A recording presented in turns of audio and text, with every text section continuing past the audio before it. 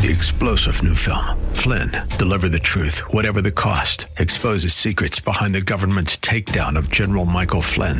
Flynn knew what the intel world had been up to. He ordered the first audit of the use of contractors. This set off alarm bells. He told the truth. He was the most dangerous person for Donald Trump to hire. They had to get rid of Flynn. Flynn, Deliver the Truth, Whatever the Cost. Available now. Watch it today. Go to salemnow.com. salemnow.com. Today on Ring of Truth with Pastor Dan Sexton.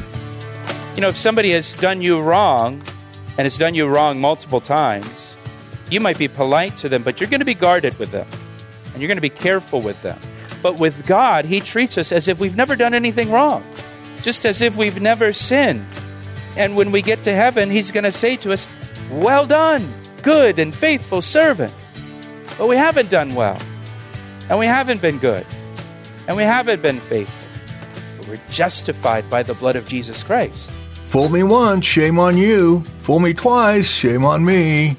You've probably heard that phrase before. It's the practical thing to do to make sure you don't get burned by the same person multiple times. You've got to look out for yourself and do what you got to do to take care of yourself, right? Today, Pastor Dan shows us that God doesn't operate that way. His mercies are new every morning. Because of Jesus, we can come to God just as if we have never sinned before. He doesn't hold your sin against you.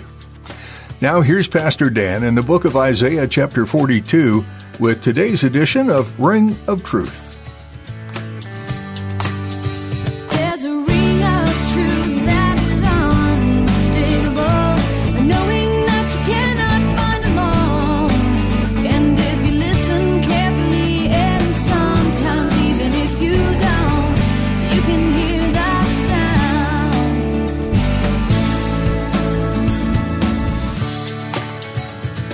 Aren't you grateful that Jesus is the tent peg of your life and that He holds everything together in your life and everything is secure and firm in Him? Where would we be without Him? Without our tent peg? Jesus is also the battle bow, the warrior who fights our battles for us. Isaiah 42 verse 13, the Lord will go forth like a warrior. He will arouse His zeal like a man of war. He will utter a shout. Yes, He will raise a war cry. He will prevail against His enemies. Speaking of Jesus, when Jesus came the first time, He came to offer Himself as a sacrifice and to die for our sins on the cross.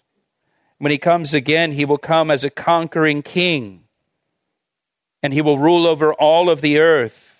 The governments of this world will be put upon His shoulder.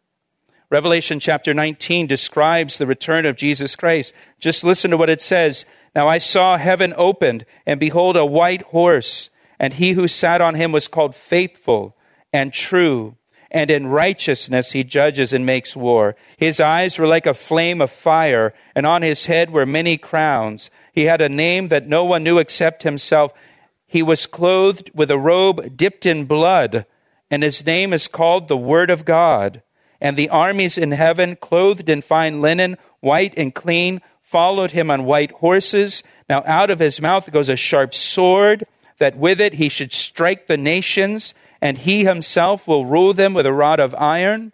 He Himself treads the winepress of the fierceness and wrath of Almighty God. And He has on His robe and on His thigh a name written, King of Kings and Lord of Lords. He's the warrior. He's the battle bow.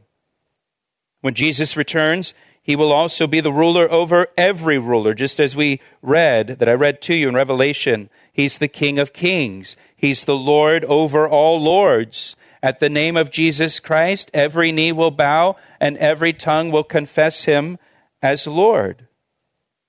Look at verse 5. They shall be like mighty men who tread down their enemies in the mire of the streets and the battle. They shall fight because the Lord is with them. And the riders on horses shall be put to shame. I love that. They shall fight because the Lord is with them. I will strengthen the house of Judah, and I will save the house of Joseph. Now, the house of Joseph is a reference to the northern kingdom. And remember, the kingdoms of Israel, they split into two kingdoms. After the death of King Solomon, there was a civil war, and the nation split into two kingdoms, the northern kingdom and the southern kingdom. The northern kingdom was taken into captivity by Assyria in 722 BC, and then the southern kingdom was taken into captivity in Babylon in 586 BC. But here he says that God will strengthen both the northern and the southern kingdom. He will bring them back and unify them into one kingdom. You know, God has lost none of the tribes of Israel. Sometimes you hear people talk about the lost tribes of Israel. There are no lost tribes of Israel. God knows where everyone is. He knows who belongs to which tribe. Now, there's a great promise in Ezekiel chapter 37. It says in Ezekiel 37, "Surely," this is God speaking, "I will take the children of Israel from among the nations, wherever they have gone.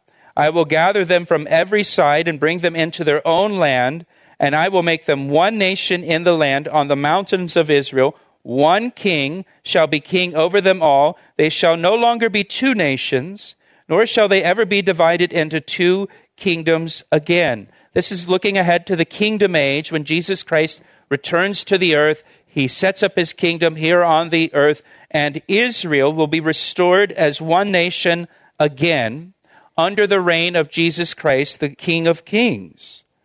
And so again, verse 6, "I will strengthen the house of Judah," that's part of the southern kingdom. "I will save the house of Joseph," that's the northern kingdom. "I will bring them back," underline that in your Bible, "I will bring them back, because I have mercy on them. They shall be," look at this, "they shall be as though I had not cast them aside. For I am the Lord their God, and I will hear them. It shall be as though God never cast them aside." Wow. How merciful is God. You know, the Bible tells us that when we put our faith in Jesus Christ for salvation, the Bible says we are justified. Justified. Romans 3:24, for example, says, "being justified freely by his grace through the redemption that is in Christ Jesus." Romans 5:1 says, "Therefore, having been justified by faith, we have peace with God through our Lord Jesus Christ." We're justified. Justified is a Bible word.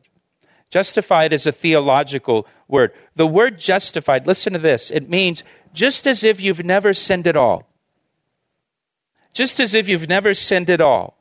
When we put our faith in Jesus Christ, our sins are completely removed by his blood, and it's just as if we've never sinned at all.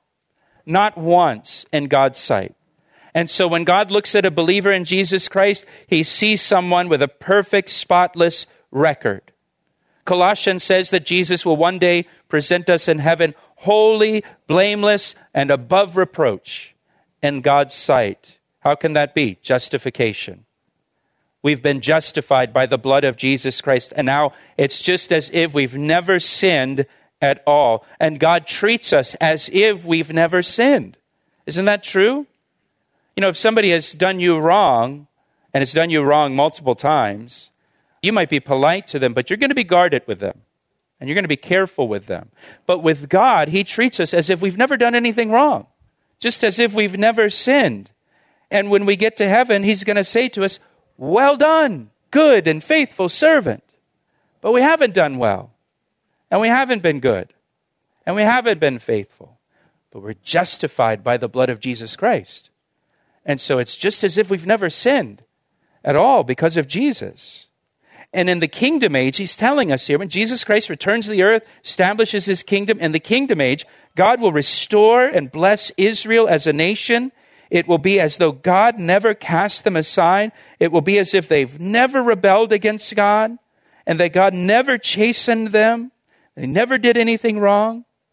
Verse 7, "Those of Ephraim shall be like a mighty man, and their hearts shall rejoice as if with wine. Yes, their children shall see it and be glad. Their hearts shall rejoice. And the Lord," Ephraim, again, that's a reference to the northern kingdom. "In the kingdom, when Christ returns and he establishes his kingdom on the earth, Israel will rejoice and have their joy in the Lord. Look at what it says. It says, yes, their children shall see it and be glad. Their heart shall rejoice in the Lord. Parents, give me your attention for just a moment. A relationship with Jesus Christ is more often caught than taught. Your kids are watching you. Your kids are observing you. And they see your relationship with Jesus. And they see if you find joy in the Lord or not. Your children see where your joy comes from. They see if your joy comes from something else other than Jesus Christ. Your children see and know if Jesus Christ is preeminent in your life or not. They know if you're just going through the motions with God, or if you're just going to church to appease your spouse, or if it's kind of a Sunday morning, Thursday night thing, but the rest of the week, there's nothing. When children see that mom and dad love the Lord Jesus Christ and find their joy in him and find their satisfaction in the Lord, they see it and they're glad. And it says the children's hearts will rejoice in the Lord also. Not by what you tell them, but what they see in your relationship with the Lord. Now look at verse 8. I will whistle for them. Again, this is looking at the kingdom age when Christ returns. I will whistle for them and gather them, for I will redeem them, and they shall increase as they once increased. God, as the shepherd of Israel, will whistle for them like a shepherd whistles to call his sheep. Right? John chapter 10, verse 27, Jesus said, my sheep hear my voice, and I know them, and they follow me. We know the voice of our shepherd. We know him when he calls us. We hear him. Now, my family hasn't attended this in a few years, but every May, there is the Sheep and Wool Festival at the Howard County Fairgrounds. And I want to encourage all of you to go check out the Sheep and Wool Festival. In particular, the sheep demonstration, because you'll gain a deeper understanding of what the Bible says about sheep and shepherds. And it says a lot about sheep and shepherds in the Bible. And not only that, you can buy yarn at the Sheep and Wool Festival. The really good yarn, the premium yarn, right? Not the cheap stuff they have at Hobby Lobby. I don't go for the yarn. But if you go, you watch these sheep demonstrations, you'll hear the shepherds whistle for their sheep or make a particular sound. And their sheep will perk up. They know that sound. They know the whistle of their shepherd. And there might be, dozens and dozens of sheep in these big barns, but they recognize the voice of their shepherd. And here, in the kingdom age, we're told that Jesus, the good shepherd, will whistle to call his sheep Israel, and he will regather Israel back into their land. You're listening to Ring of Truth with Pastor Dan Sexton of Calvary Chapel, Ellicott City, Maryland. We'll return to the second half of today's message in a moment. But first, here's a word from Pastor Dan. It's my privilege to share the Word of God with you through our radio ministry, Ring of Truth. Thank you for tuning in each day. Hey, I would love to hear from you. Will you take a moment to email me to tell me how these daily studies have ministered to you? I want to hear your story. You can email me through our website at calvaryec.com.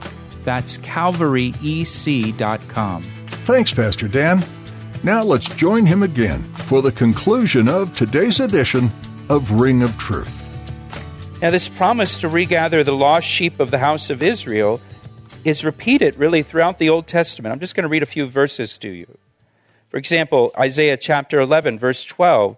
The Lord will set up a banner for the nations and will assemble the outcasts of Israel and gather together the dispersed of Judah from the four corners of the earth. Amos chapter 9, verses 14 and 15. I will bring back the captives of my people Israel. They shall build the waste cities and inhabit them. They shall plant vineyards and drink wine from them. They shall also make gardens and eat fruit from them. I will plant them in their land, and no longer shall they be pulled up from the land I have given them, says the Lord your God. So that's not talking about their return after the captivity, because they were pulled up from their land after that. Here, God says, I'll bring them back to their land, and they'll never be pulled up from their land again. Jeremiah chapter 23, verse 3. But I will gather the remnant of my flock out of all countries where I have driven them, and bring them back to their folds, and they shall be fruitful and increase. Jeremiah 30, verse 3. For behold, the days are coming, says the Lord, that I will bring back from captivity my people Israel and Judah, says the Lord. And I will cause them to return to the land that I gave to their fathers, and they shall possess it. Finally, Ezekiel 34, verses 13 to 15. I will bring them out from the peoples and gather them from the countries, and will bring them to their own land. I will feed them on the mountains of Israel, in the valleys, and in all the inhabited places of the country. I will feed them in good pasture, and their fold shall be on the high mountains of Israel. There they shall lie down in a good fold, and feed in rich pasture on the mountains of Israel. I will feed my flock, and I will make them lie down, says the Lord God. That's just a sampling of verses. There's many, many other verses in the Old Testament that talk about God regathering Israel back into their own land during the kingdom age. Verse 9 says, I will sow them among the peoples around the world, and they shall remember me in far countries. They shall live together with their children, and they shall return. So it's telling us here, this is written 2,500 years ago. This is written 500 years before the time of Christ. That the people of Israel, the Jewish people, will be scattered among the nations all around the world. But there will come a time when God will regather them. In verse 9, he says, and they shall return. He's going to bring them back from all these far countries, and they will come back and return to their own land. And then the Lord will dwell with them. Jesus Christ, their shepherd, will dwell with them as their king after they've returned. Now, since the 1800s, the late 1800s, Jews have been returning to their homeland of Israel. After 2,000 years of being scattered all over the world and without a homeland, the Jewish people are gathering back to the land of Israel. In 1948, Israel became a nation again. After not existing as a nation for 1,900 years, Israel was reborn, just as the Bible predicted. And all these prophecies about the regathering of the Jewish people in their homeland of Israel, they have been fulfilled in part, not entirely, not completely, but in part. The prophecies have begun to be fulfilled in our lifetime. The Jewish people are regathering in their homeland, and they will be regathered. Right now, they are being regathered in unbelief, just as the prophet Ezekiel prophesied. The gathering has begun in unbelief, but the Jewish people will believe and trust in Jesus Christ as their Messiah. That's just exactly what Ezekiel says. They'll be gathered in unbelief, and then God will breathe his Spirit upon them, and they will believe on the Lord Jesus Christ. Now, why do I point that out? I point that out in part because we live in a time like no other time in Bible prophecy. The Old Testament prophets prophesied about the regathering of Israel into their land in the last days, just before Jesus Christ, their shepherd and their king, returns to be their king. And we have witnessed the beginning of the fulfillment of those prophecies, where Jews from all over the world are returning to Israel, returning to their homeland. It's amazing. It's absolutely amazing. Now, verse 10. I will also bring them back from the land of Egypt and gather them from Assyria. Those were two of the biggest enemies of Israel. I will bring them into the land of Gilead and Lebanon until no more room is found for them. There's so many Jews are going to return back to their homeland that it'll be crowded with people. I can't remember the number. I think it was in like the late 1800s, maybe like 1880s. There were only 6,700 Jews that lived in the land of Israel. And now there's millions and millions of Jews that live in the land of Israel. You know, just in the last 120 years, they've returned. He shall pass through the sea with affliction and strike the waves of the sea. All the depths of the river shall dry up. Then the pride of Assyria shall be brought down, and the scepter of Egypt shall depart. The imagery that Zechariah uses here is very reminiscent of the Exodus story, isn't it? The Jews being delivered out of Egypt and the parting of the Red Sea and the drying up of the Jordan River.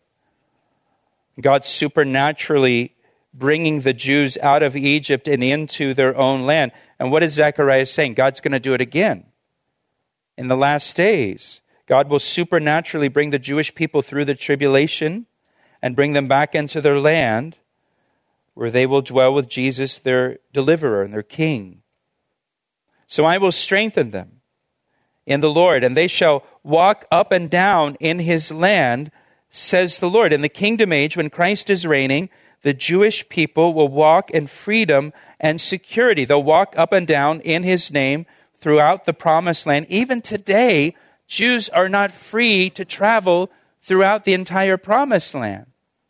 If you go into the Palestinian territories or the Palestinian-controlled territories, when you enter, there are big red signs that say Israelis are forbidden from entering these areas.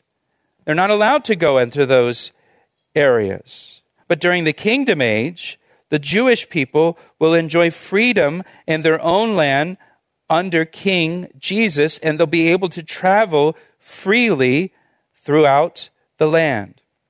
Now that brings us to chapter 11, and we'll move through it quickly, I promise. Now, chapter 11 seems to be describing the destruction of Israel by the Roman Empire, just after the time of Jesus Christ. The Romans began to campaign in the land of Israel in 66 AD, beginning in the northern part of the country, and it ended at Masada in the south in 73 AD. Jerusalem was destroyed in that campaign in 70 AD. In his commentary on Zechariah, James Montgomery Boyce points out that the destruction of the land of Israel by the Roman army is the only invasion that matches the description of chapter 11. And so this is talking about the Roman invasion in the 1st century AD. Look at verse 1. Open your doors, O Lebanon, that fire may devour your cedars. Wail, O Cyprus, for the cedar has fallen, because the mighty trees are ruined. Wail, O oaks of Bashan, for the thick forest has come down. There is the sound of wailing shepherds, for their glory is in ruins. There is the sound of roaring lions, for the pride of the Jordan is in ruins. The destruction of Israel by the Roman army is described here as a wildfire spreading from the north of the country throughout the land, from north to south, devouring everything in its path. He asked me how I know, and I say it rings truer than the finest crystal. You've been listening to Ring of Truth with Pastor Dan Sexton. Pastor Dan has been teaching through the book of Zechariah, and he has more to share with you next time. If you have any questions or would like to talk, to share a prayer request, we'd like to hear from you. You can reach us at 410-491-4592. That number again is 410-491-4592. You can also get in touch with us by visiting our website. Go to calvaryec.com and look under the About tab. Then click on Contact. Maybe you're looking for additional messages from this series. You can find them at calvaryec.com as well, under the Media tab. If you're not connected with a local church, we encourage you to find a church family that will help guide and support you in your faith. And if you're in the area, please join us at Calvary Chapel, Ellicott City in Columbia, Maryland. For more details, visit calvaryec.com. If you'd like to submit a prayer request of something that's been on your heart, you can do that on our website as well. Just look under the Prayer tab at calvaryec.com. Our website is a great place to find out what we believe and to get to know Pastor Dan a little more. Feel free to explore and learn at calvaryec.com. In our next edition, you'll have the opportunity to gain some additional insights from this Old Testament book of Zechariah. So be sure to join us again right here on Ring of Truth. I see the signs and I recognize the hands that crafted them. Well, I know because I know His voice, and it only takes willingness and a conscious choice. You need not guess, there's a ring of truth that is unmistakable, knowing that you cannot find alone. And if you listen carefully, and sometimes even if you don't, you can hear the sound.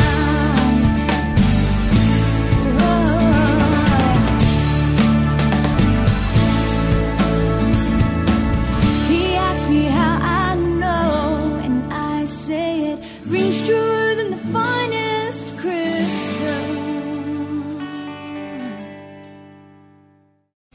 3-star General Michael J. Flynn, head of the Pentagon Intelligence Agency, knew all the government's dirty secrets. He was one of the most respected generals in the military. Flynn knew what the intel world had been up to. He understood its funding. He ordered the first audit of the use of contractors. This set off alarm bells.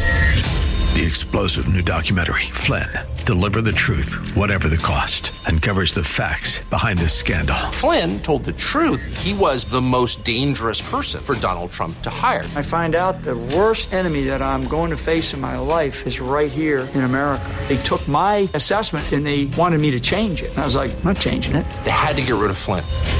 With in-depth interviews, archival footage, and never-before-seen personal records of the man behind the headlines. I just felt like I was drowning. Flynn, Deliver the Truth, Whatever the Cost. Available now. Watch it today. Go to salemnow.com. salemnow.com.